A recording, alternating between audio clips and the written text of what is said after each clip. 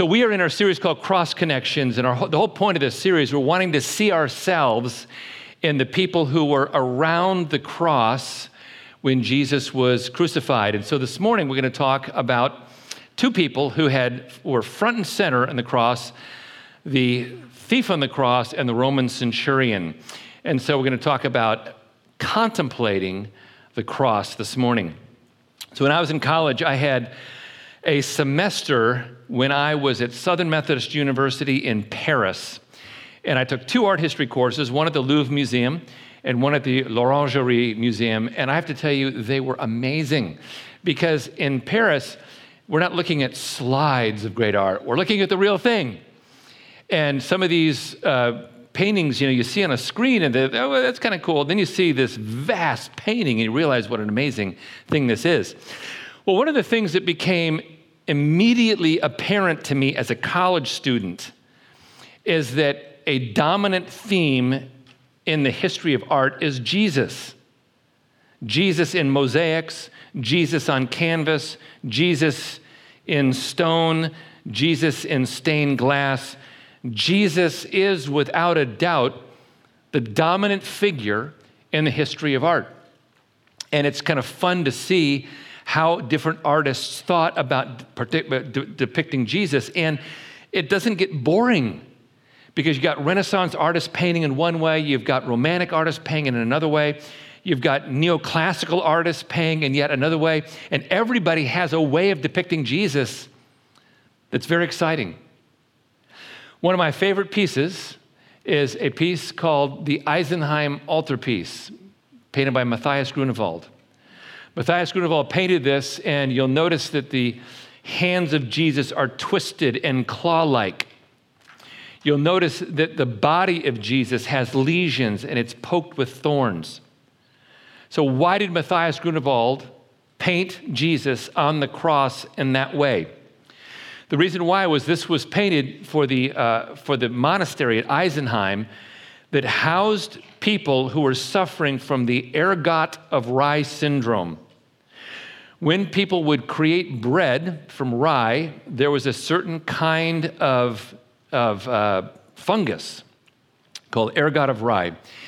And that fungus would cause devastating physical abnormalities. It would produce a claw-like hand, and it would produce lesions on the skin.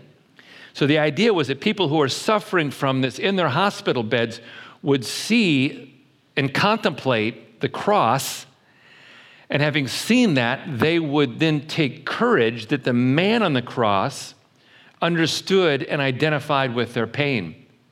And so this Eisenheim altarpiece was painted specifically so that people could meditate on the cross in the midst of some dire and drastic suffering. And so we want to, we want to see really that the cross is an endless source of meditation, even people who are suffering deeply. So we're going to look at these two figures, the centurion and the thief on the cross, and they could not be any more different. The centurion is on the right side of the law, the thief's on the wrong side of the law. The centurion has a great future, the thief is dying. The centurion is powerful, the thief is literally paralyzed as he's pinned to the cross. The thief begins with contempt, and the centurion also begins with contempt. And so let's take a look at these two and how they saw the cross. The thief contemplates the cross from a place of pain. Luke 23:33, when they came to the place that was called the skull, there they crucified him and the criminals, one on his right and the other one on his left. Here's another version. And the robbers who were crucified with him also reviled him in the same way. So now we understand that these criminals are criminals in the sense that they are robbers. And now in Luke 23, one of the criminals who were hanged railed against Jesus, saying, "Are you not the Christ? Save yourself and us." But the other rebuked him, saying, "Do you not fear God, since you are under the same sentence of condemnation? And we, indeed, justly, for we are receiving the due rewards of our deeds. But this man has done nothing wrong." And then turning to Jesus, he says, "Jesus, remember me when you come into your kingdom. And Jesus said to him, truly I say to you, today you'll be with me in paradise. Now let's think about this story. When we think about Jesus going to the cross, we think about his cross, and often we forget about the two criminals on either side of Jesus. Jesus is in the middle. The criminals are on either side. And each one of these men are in the most horrible pain you can possibly imagine. You know, when you were crucified, you first were whipped, you were flogged. And that meant that there were people on either side of you who were bringing down cat o' nine tails onto your back. It would just destroy the skin on your back. And then you were forced to carry your cross from the place of your flogging to the place of the crucifixion. Once there, they put the cross, the top bar, down on the ground. They shoved you to the ground. And there were two men whose titles were flesh nailers. Flesh nailers. And they were responsible for taking the 9-inch nails and shoving them into your wrists and affixing you to the cross. When they lifted you up onto the cross and put you down, they jammed you down in such a way that it jolted and jarred you. And then comes the time of dealing with the pain. Because anytime you wanted to breathe, you had to lift up on punctured feet to bring air in. And then when to exhale, you had to let yourself down on punctured hands. Anytime you wanted to say anything, you had to lift yourself up on your feet to fill your lungs up with air. And then as you let yourself down, the air would go over your vocal cords and you could say something. And I want to tell you something. People who are being crucified loved to talk because their last bit of power was to curse and swear at the people below them who were torturing them. It's different with Jesus. Jesus makes 7 statements on the cross, and they're statements of grace and kindness and mercy and character. As the crucifixions begin, all eyes are on Jesus. At first, the religious leaders are slamming him with criticisms. The chief priests and the scribes and the elders, normally very dignified people, are yelling at him and screaming at him. And then it extends to the common people. They wag their heads with scorn, mocking Jesus and ripping into him about his claims. The soldiers get into the act. They are acting with contempt, just taking his clothes, dividing the clothes up among themselves, and then gambling for his tunic. And then the criminals, they step it up. And from one side, there's contempt. From the other side, there's contempt. And if you're Jesus, you're hearing contempt beneath you, contempt beside you, and the deafening silence of God the Father above you. This was an incredibly painful situation. The criminals were very bad people. The 2 words are used for these men. One word is the word leistes, which literally means terrorist. And the image that you conjure up of a terrorist is the same sort of image that they would have had as well. The other term means a worker of evil, an evil worker. These were people who were very bad, and you kind of get the impression they knew each other. Like at first they're kind of in cahoots with each other against Jesus. And then as they talk, it almost seems as if they know each other, and one is criticizing the other for his continued statements of contempt against Jesus. This was a painful, painful moment. One of the criminals has a change of heart. As he's plunged into his devastating place of cruelty and pain, his eyes are often directed toward Jesus. He heard Jesus when Jesus said, "Father, forgive them." He saw Jesus as Jesus is returning the contempt of the people below him with kindness. He sees something unusual about Jesus. I would argue that there was a supernatural aura around Jesus. The Bible never says this, but you get that sense. The great legal transaction is taking place in heaven. God the Father giving his Son as our sin substitute. You've got to imagine there's a supernatural element taking place on the cross. And so this criminal has a change of heart, and he says something astonishing. He says, Jesus, remember me when you get to your kingdom. And I asked myself the question, how does he know that Jesus is the king? How does he know that Jesus is entering into a kingdom? Well, remember the title on the cross, Jesus of Nazareth, King of the Jews. Jesus was well known in the ancient world during his ministry.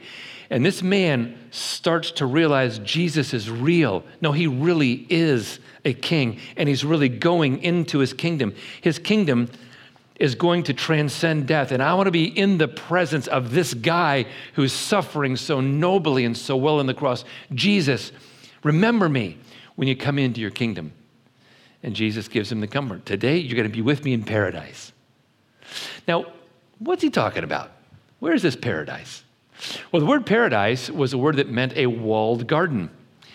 This is the Butchart Gardens in Victoria, Canada. Cindy and I were there this past summer. I tell you, I heard about this place for years. I thought, yeah, garden.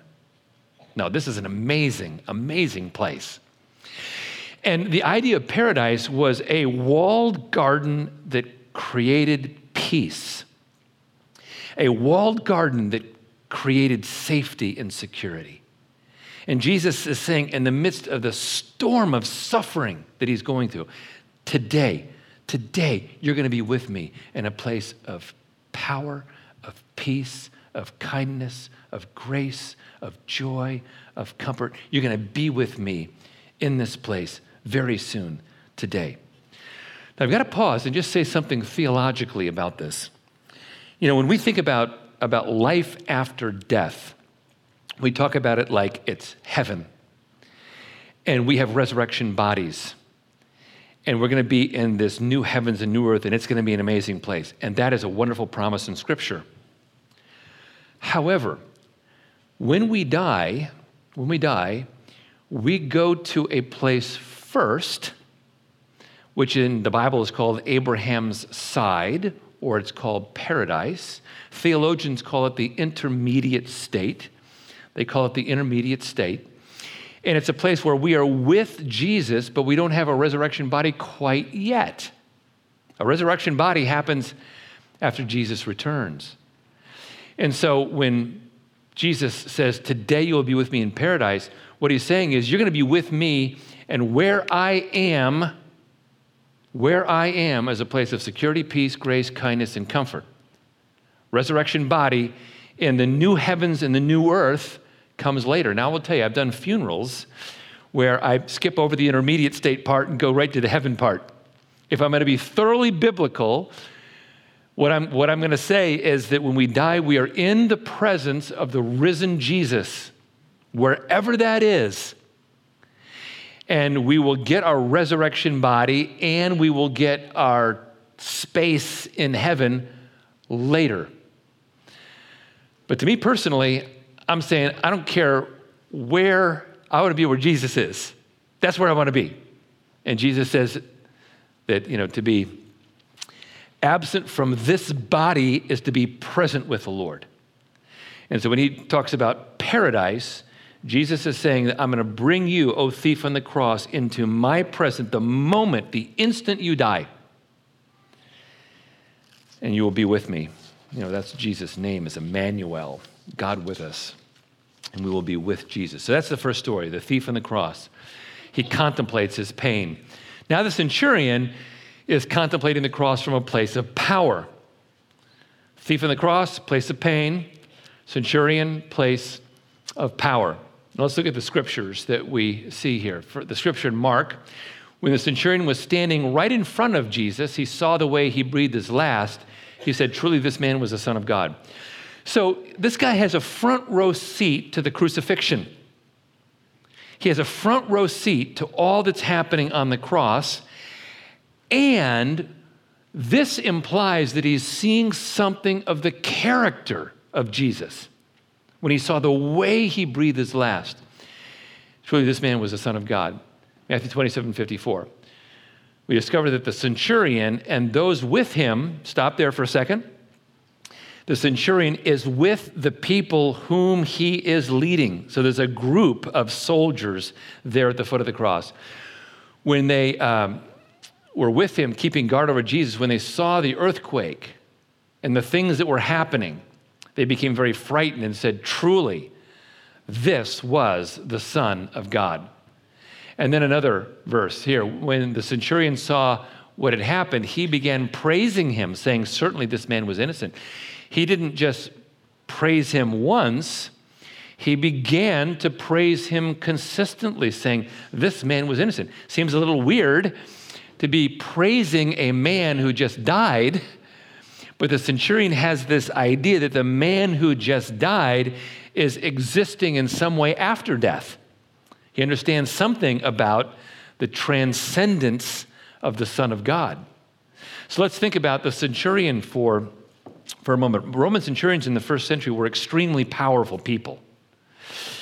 They were in charge of approximately 80 to 100 legionaries, and these legionaries would fight in formation. So you've probably seen really good marching bands. I'm always amazed at these really big marching bands. They're marching all over the field. One line is marching through another line. And I'm thinking these band and marching band leaders are amazing. Think about the leadership that it takes to train all these people to play in formation, to walk in formation. It's amazing. Well, these legionaries had to learn how to fight in formation. And we're talking about real swords. As they're fighting in formation, they've got to be very precise because, sword up and down. Oops, sorry, I got your ear. I'm so sorry. Here, let me pick it up. See if we can get you to the ER, get it sewn back on. They had to learn how to fight in formation, and the centurions were the ones who taught the soldiers how to do that. These guys are really great leaders. It was really a coveted position. It's the highest rank you could obtain without a commission, so it would be roughly equivalent maybe to a sergeant major, perhaps, in the army. It took you about 15 to 20 years to get there, and once you got there, it was great because you got double the pay of the rest of the soldiers. But the biggest perk was the power, because you got to carry the Roman vine staff. The Roman vine staff was a symbol of power. We have our symbols of power in our culture. For a Roman legionary, it was that vine staff. What you said went, because the vine staff meant you had the power to punish. So these guys were extremely powerful people, and you can imagine that when they got to that position, they were very arrogant. They were very arrogant. So think about this particular centurion and what he went through immediately prior to the crucifixion. Mark 15:16. The soldiers led him away inside the palace, that is the governor's headquarters, Pilate's headquarters, and they called together the whole battalion. Who would have led that battalion? Well, the centurion would have led that battalion. We assume it was the same centurion at the foot of the cross. And they clothed him in a purple cloak, and twisting together a crown of thorns, they put it on him, and they began to salute him contemptuously, by the way. "Hail, King of the Jews." And they were physically striking his head with a reed. And don't think about a reed like those flimsy little reeds that grow by the riverside. Think about a stick roughly the size of a lacrosse stick. Not as big as a baseball bat, but maybe the size of a lacrosse stick. They were striking his head with a reed and spitting on him and kneeling down in homage to him. This is a scene of physical abuse, a scene of verbal abuse and verbal contempt. And I'm assuming that the centurion at the foot of the cross had been there, had been leading that, and had been just fine with all that had taken place so far. His attitude was, what do I care? I've seen thousands of these crucifixions. We've done this 1,000 times. What do I care if yet another guy is put on the cross? They were hardened to suffering and death. You think any of these centurions dealt with an ancient form of PTSD? You better believe it. PTSD is not some like modern invention. We've named it now, but this has happened with everybody. It's a human condition. And what do people normally do with PTSD? They become excessively cruel. Sometimes they deal with their pain through alcohol or substance abuse, but in the ancient world, you became excessively cruel and you used your power in a cruel way. But people also, in their pain, became open to the truth. Here's what C.S. Lewis said. He was in World War I. I have seen the smashed men still moving like half-crushed beetles. What a terrible visual picture that is. I've seen the sitting or standing corpses, the landscape of sheer earth without a blade of grass, the boots worn day and night till they seem to grow on your feet. C.S. Lewis encountered what we would say is PTSD. And what happened to Lewis? Lewis took the pain of that encounter and he turned it into seeking the truth. And I wonder, did this guy who had seen so much and done so much, did this guy become, as a result of his trauma, a seeker after truth? I wonder if the centurion saw the character on the face of Jesus, saw the sign up on the cross, knew by reputation what this guy had claimed to have done, and said, you know what, I've got a change of heart. This guy's amazing. This guy is the real deal. This guy is somebody that I want to follow. I'm going to turn my heart toward him. And it happened. It happened at the moment of his death. He said, you know what, this man on the cross, he's the Son of God. And I'm going to worship the Son of God, whose life undoubtedly extended beyond that death that I just saw. That's an amazing bit of faith right there. Don't you wonder what happened to this guy? Well, we don't know for sure, but there is definitely a tradition about him. The tradition tells us that his name was Longinus. Longinus was there when he died. Longinus was the guy who put the spear in Jesus' side. Longinus was one of the people who was guarding the crucifixion and the tomb, and therefore he saw the resurrection. I don't know if any of that's true, but that's what the tradition says. And that after he did all that, he went to the apostles, he declared that he was a follower of Jesus. They commissioned him to be a missionary to Cappadocia, his hometown, and he became a very well-known and famous follower of Jesus, a leader, a Christian leader, leading many people to Christ. I don't know if that's true, but because John Wayne starred as Longinus in the greatest story ever told, it must be true, right? There's John Wayne, starring as Longinus in the greatest story ever told. Don't know if it's true, but that's at least what people think. So here we have two totally different people viewing the cross. We have the thief who contemplates the cross from the vantage point of pain, and we have the centurion contemplating the cross from the vantage point of power. And really what I think this does is leads us to an idea. And the idea is that when we contemplate the cross, it produces transformation. Contemplating the cross produces a growing, continuous sense that we are being transformed into somebody new, somebody fresh, and somebody different. I love the way the gospel writers portray this. Think about this for a second. The thief is high up on the cross, and yet he is at the lowest station socially. The centurion is low. He's at the foot of the cross physically, but he's at the highest station socially. And the gospel writers seem to be trying to tell, it's under the inspiration of the Holy Spirit, is that the thief and the centurion both contemplate the cross, and therefore it's relevant for everybody in between. Everybody can contemplate the cross and encounter the transforming power of God. So I can relate to this personally because of a habit that I have. I love to read memoirs and biographies and history of great people, of not so great people, and a lot of people in between. So I recently read the 4-volume biography of Lyndon Johnson. I swore I would never read that book because it's about 4,000 pages long, and I was in middle school when Johnson was president. I read the first chapter. Thought, I'll read up to chapter 3. I completed the entire book. Because here's a person who was deeply flawed. And at multiple points, he made the wrong decision. And then he made a couple of amazing decisions. And then a few wrong decisions again. And I learned from crises. Read Corrie ten Boom's amazing book called The Hiding Place. And the choices that she made and why she made those choices. And the more I read, the more I realize that people are very complicated and complex. And they make one great choice here and a terrible choice over there. And why do they make those choices? Because they're contemplating and thinking about the wrong thing.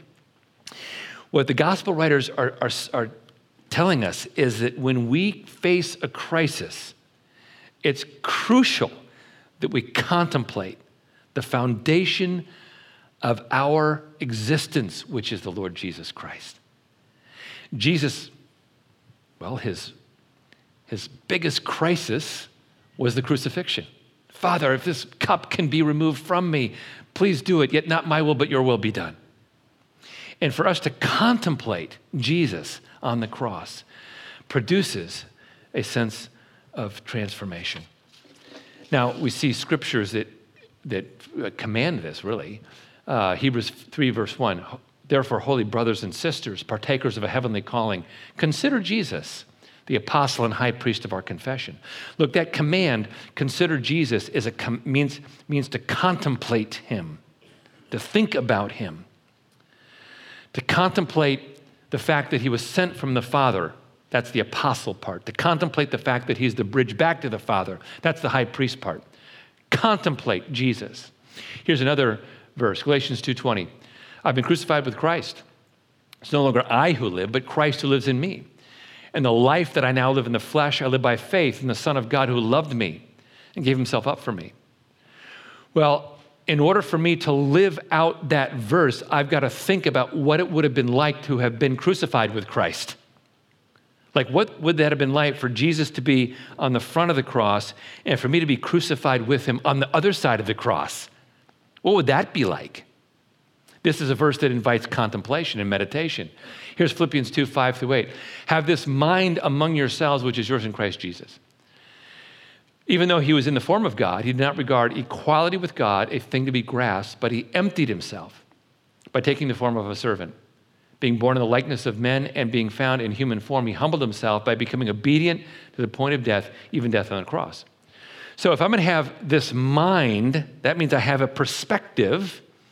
It's a cross-centered perspective. That cross-centered perspective brings me to a place of humility, but I have to meditate on the cross to get there. Here's another verse. Jesus himself bore our sins in his body on the tree that we might die to sin and live to righteousness. By his wounds you have been healed, for you were straying like sheep, but have now been returned to the shepherd and overseer of your souls. By his wounds you were healed is a quotation from Matthew 8:17 and Isaiah chapter 53. And the idea is that Jesus heals me of my root problem, my sin problem. But because my sin problem has been healed, it opens up the possibility that my physical malady might be healed in Christ's name as well. So why did Matthias Grunewald create the Eisenheim altarpiece? Well, it was because he wanted people, the monks wanted people who were sick to see the man on the cross bearing the symptoms of ergot of rye syndrome so that people with those symptoms could say, Jesus, I love you. You're with me in my pain. You're with me in my suffering. Please heal me. Please give me relief from the pain. By meditating on the cross, they encountered something of the healing grace of God. We've been commanded to consider and meditate on Jesus' death on the cross. And I will tell you that we will never get tired of this. You ever get tired of certain songs? Certain songs go through your mind, and you think, I'm so tired of that song. I never want to hear that song again. We can get tired of things, right? You will never get tired of meditating on the cross. There is such a wealth of depth in the mystery and majesty of the cross. You will never grow weary of centering your thoughts in that direction. I know that because of Hebrews 5, verse 9. When Jesus had taken the scroll in heaven, the believers, represented by the 24 elders, sang a new song, saying, "Worthy are you to take the scroll and open its seals, for you were slain, and by your blood you ransomed people for God, people from every tribe and language and people group and nation."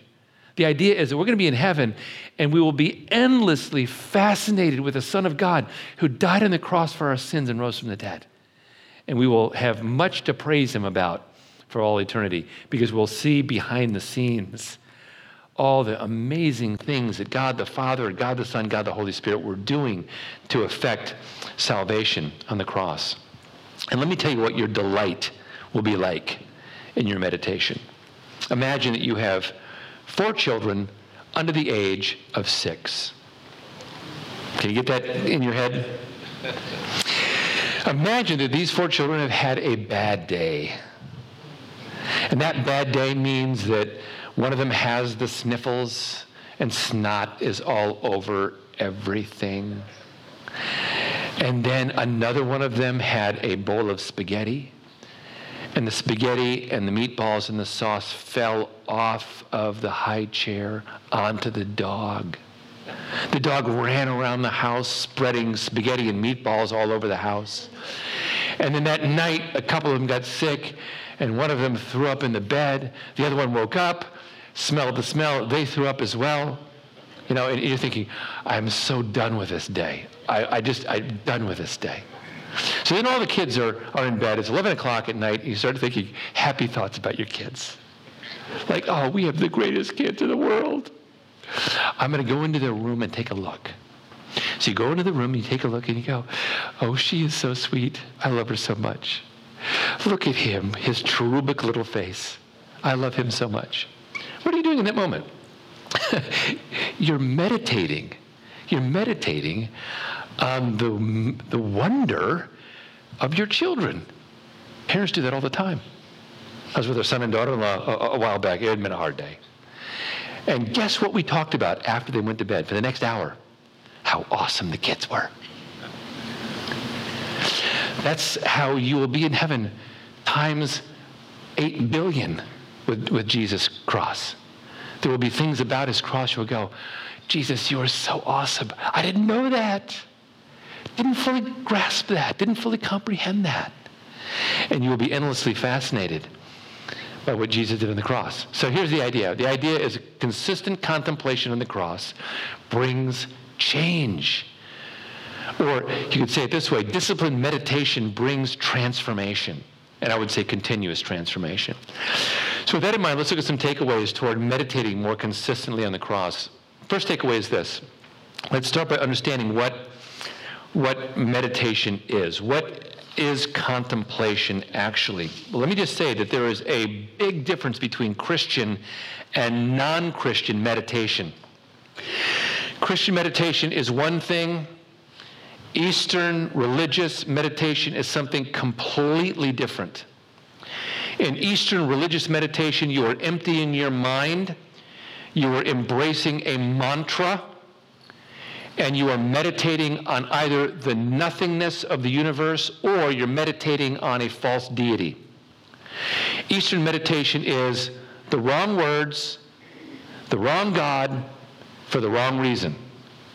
And it is not just some little neutral thing. When you engage in non-Christian forms of meditation, you are inviting spiritual warfare. I would say that it's a very dangerous practice. Christian meditation is entirely different. In Christian meditation, you are filling your mind with a piece of Scripture. And you are meditating and honing in on that piece of Scripture. Philippians 4:13, I can do all things through Christ who strengthens me. Nehemiah 8, verse 10, the joy of the Lord is my strength.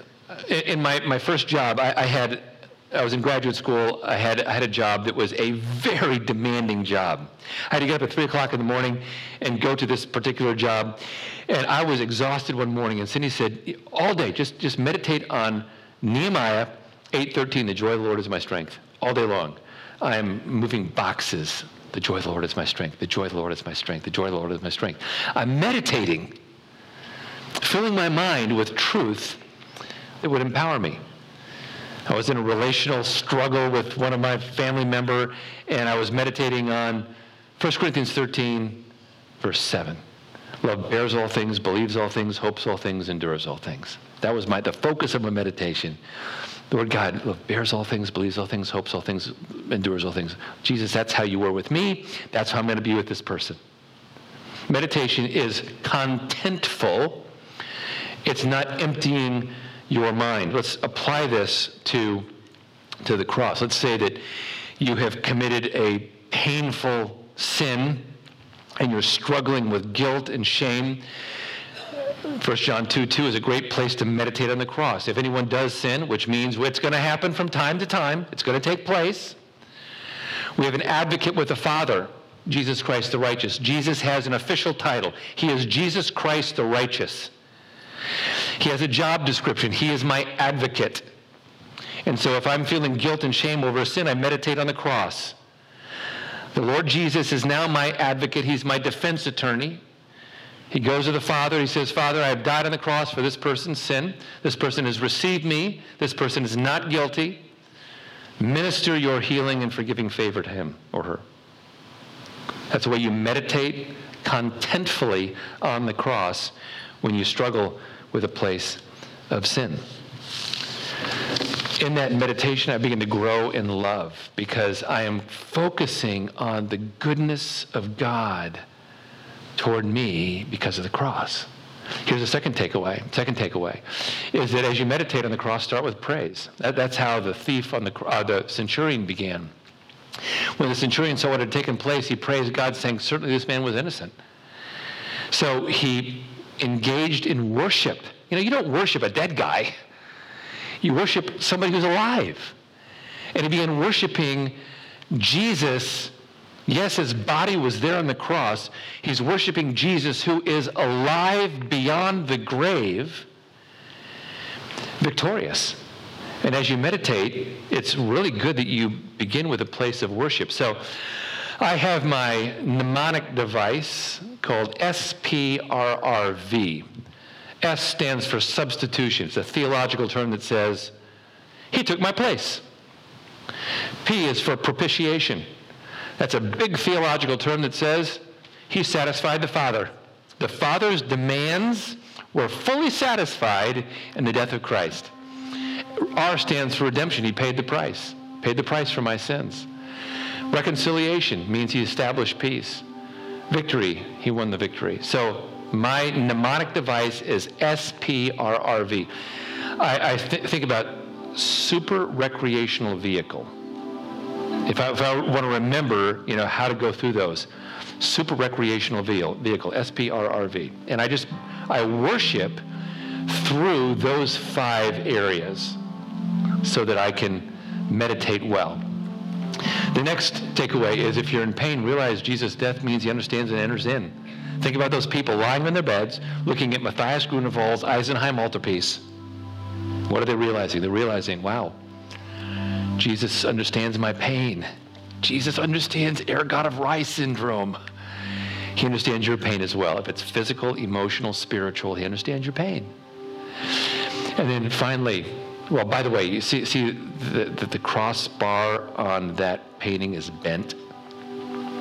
These crossbars did not bend under the weight of a human being in the ancient world. Why is Matthias Grunewald painting it that way? What he's doing is saying that Jesus' pain was so great, it bent what can't be bent. It bent the cross.